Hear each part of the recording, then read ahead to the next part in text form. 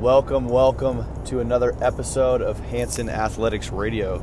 So today we're going to answer a question while we're driving, so the audio might not be as good as normal, but we're going to answer a question that came through on the Instagram feed. So if you don't engage or follow Hanson Athletics, go ahead and check it out on Instagram. That's where we put a lot of our content, educational videos, and talk about our online training programs and remote coaching that we have. So go and engage on Instagram with Hanson Athletics.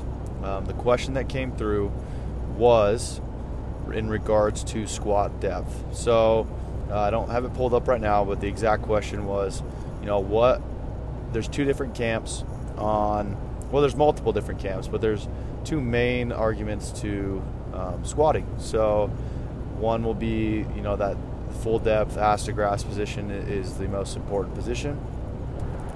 Number two is going to be even all the way to the extremes of the knee shouldn't go past the toe, and squats are going to look a lot different between depending on who's coaching you and what their belief is and and how they base their philosophies. So the question was, which of those is better? Okay, and that's not really the way that we approach it or look at it at Hanson Athletics, and that's why I found it very intriguing to answer this question, to give you guys an insight into, this is just one example of the way we look at our clients, our athletes, whether they're at the gym or remote, and assess really what they need. And this question has a dynamic answer, not necessarily what you would expect. So first and foremost, it's important to start covering, why are these different opinions and variations of what's the correct way to squat. Okay, I want to say real quick, the ass to grass probably has become more and more prevalent with the spawn and continuation of CrossFit, which makes sense because in CrossFit, if you're familiar with it or you've been to a competition or you've watched it on TV, most people have some exposure to it at this point. CrossFit has a standard for their squat, which is necessary so that they can have a rule to judge the squat by, to have people compete in the squat. All right, so that is something that is a very valid argument in terms of you have to squat to parallel or below for a CrossFit athlete. If you're a training CrossFit athlete, you need to make modifications, changes based on their body, their anatomy, to allow them to get to the correct standard to actually have their reps count. So in that realm, talking about the squat needs to be ass to grass or below parallel to a degree, it's valid and it makes sense. Okay. Now, and we agree with that. If I'm training a CrossFit athlete, if I'm training an Olympic weightlifter, that position is entirely necessary and something they are tested on daily and in competition. So there needs to be an approach to that allows the athlete to get into those positions, and it's important at that point. Okay. Another reason, let's talk about more of a strength and conditioning perspective. I was involved at Utah State. They front squatted a lot over the back squat and have a very high emphasis on knee driving over the toe and a very extreme depth position. Hamstring, just imagine the hamstring sitting on the calf. That's the ideal. We use wedges, we use any kind of heel implementation, weightlifting shoes to be able to get an athlete into that position.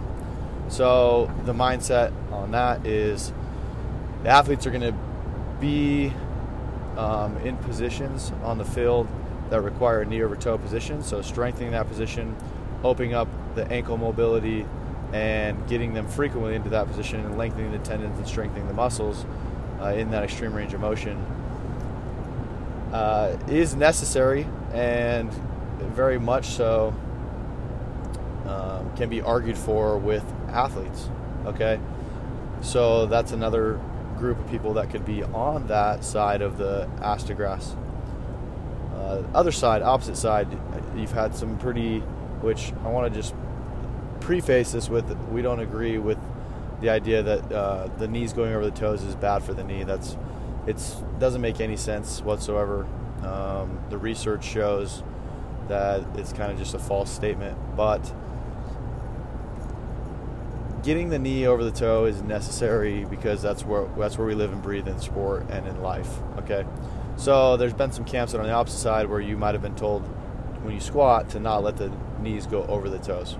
Okay, you are taught to keep those knees behind the toes, pulled back, and it puts you into more of a posterior chain dominant, bent over position compared to a more Olympic lifting style upright squat. So we don't agree with the knee having to stay behind the toe, but there are some benefits to training that posterior chain, and we've seen people squat a lot of weight with that pattern, and typically you'll find power lifters using that position because they can lift more weight like that. So if you're a power lifter, that might be the answer for you. If you're an athlete, you might be in the opposite camp. Now, let's talk about the way that we look at it at Hanson Athletics. So, first off, it's based on the individual. That's something we are very adamant about, and something that we have built our philosophy on is everyone's not going to be the same, and depending on your training goals and what you are training for, our answer to that question is going to change. There's no concrete answer. There's no right or wrong. Just like most things in life, there's some variation and some further investigating that needs to go on. So that's first and foremost. We don't belong in one camp on this. We believe that there's multiple answers to this question. So, for example, if I am working for an athlete, and this is where, let's just talk about this one first because there's a lot of people who don't agree with it. So we believe and teach and try to get almost all our athletes into a toes forward position over time. Okay. The reason for the toes forward position is that's going to be the most advantageous and have the most carryover to a proper sprint pattern and technique. Okay. So if you're an athlete, sprinting kind of really is the ultimate expression of athleticism, in our opinion, is the ability to run fast and run well, because you're combining all of the primal movement patterns into an expression with the entire body. So you're going to be kind of implementing everything we work on in our training and our lifting into one beautiful expression of motion. So we try to get athletes toes forward. But what this is going to attack is limiting factors. So you're going to have an athlete that this is a challenging position, and the depth is going to be very, very, very hard to get to a full range of motion squat. It's very rare that you find anyone that at first can maintain or get a full range of motion and depth squat with bilateral squat with their toes forward. Okay. Because we are attacking ankle range of motion, we are attacking all types of limitations in the body by demanding it to do that. But it's imperative if you want to have carryover to your sprint.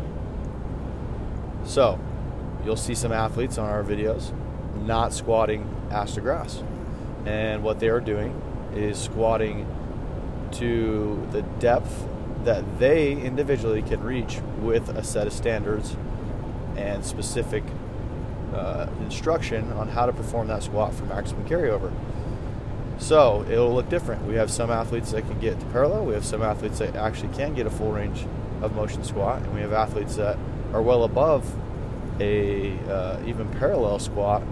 But every day they come in and they squat. They are attacking those ankles and those limiting factors and making improvements towards that position. Now, let's sidetrack a little bit. I do think it's important, like I highlighted with the knee over toe camp, to get that knee into those extreme ranges of motion, work on lengthening the tendons and strengthening the muscles in the knee.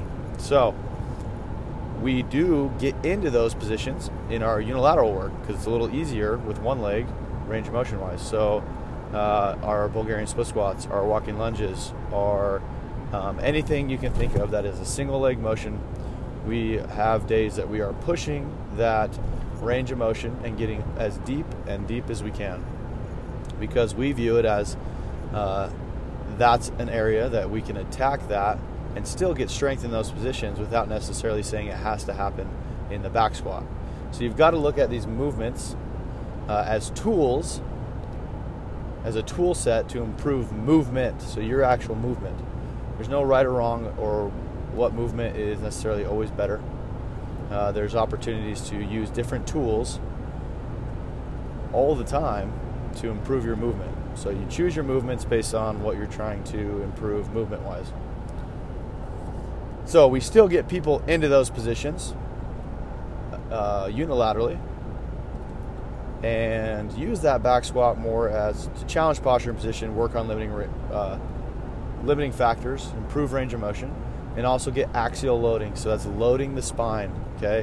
When you overload the spine, the back squat is one of the most efficient and best movements to load the entire body, the trunk, the legs, the upper body, the upper back, with a load, with your spine with a load, which will get your brain to say, hey, in layman's terms, your brain's going to say, hey, we need to grow because we are holding more weight on our back than we should be, okay?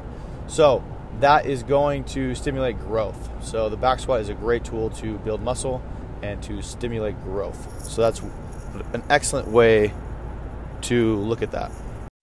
So we think it's really important to look at, with every aspect of movement, training, performance, you have to look at the set principle and the specificity of what you're trying to achieve with each athlete, where they're at, and any flaws, any movement patterning issues that they have, because there's similarities between a lot of people, but there's differences too.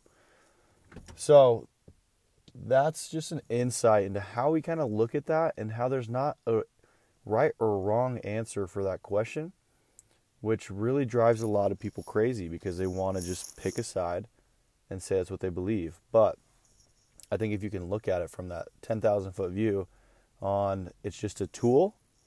It's not the end all be all, especially for anybody that's not actually competing in a squat. So if you're not a CrossFit athlete, if you're not an Olympic weightlifter, then necessarily squatting ass to grass is probably not the best option for you if you're sacrificing other positions and other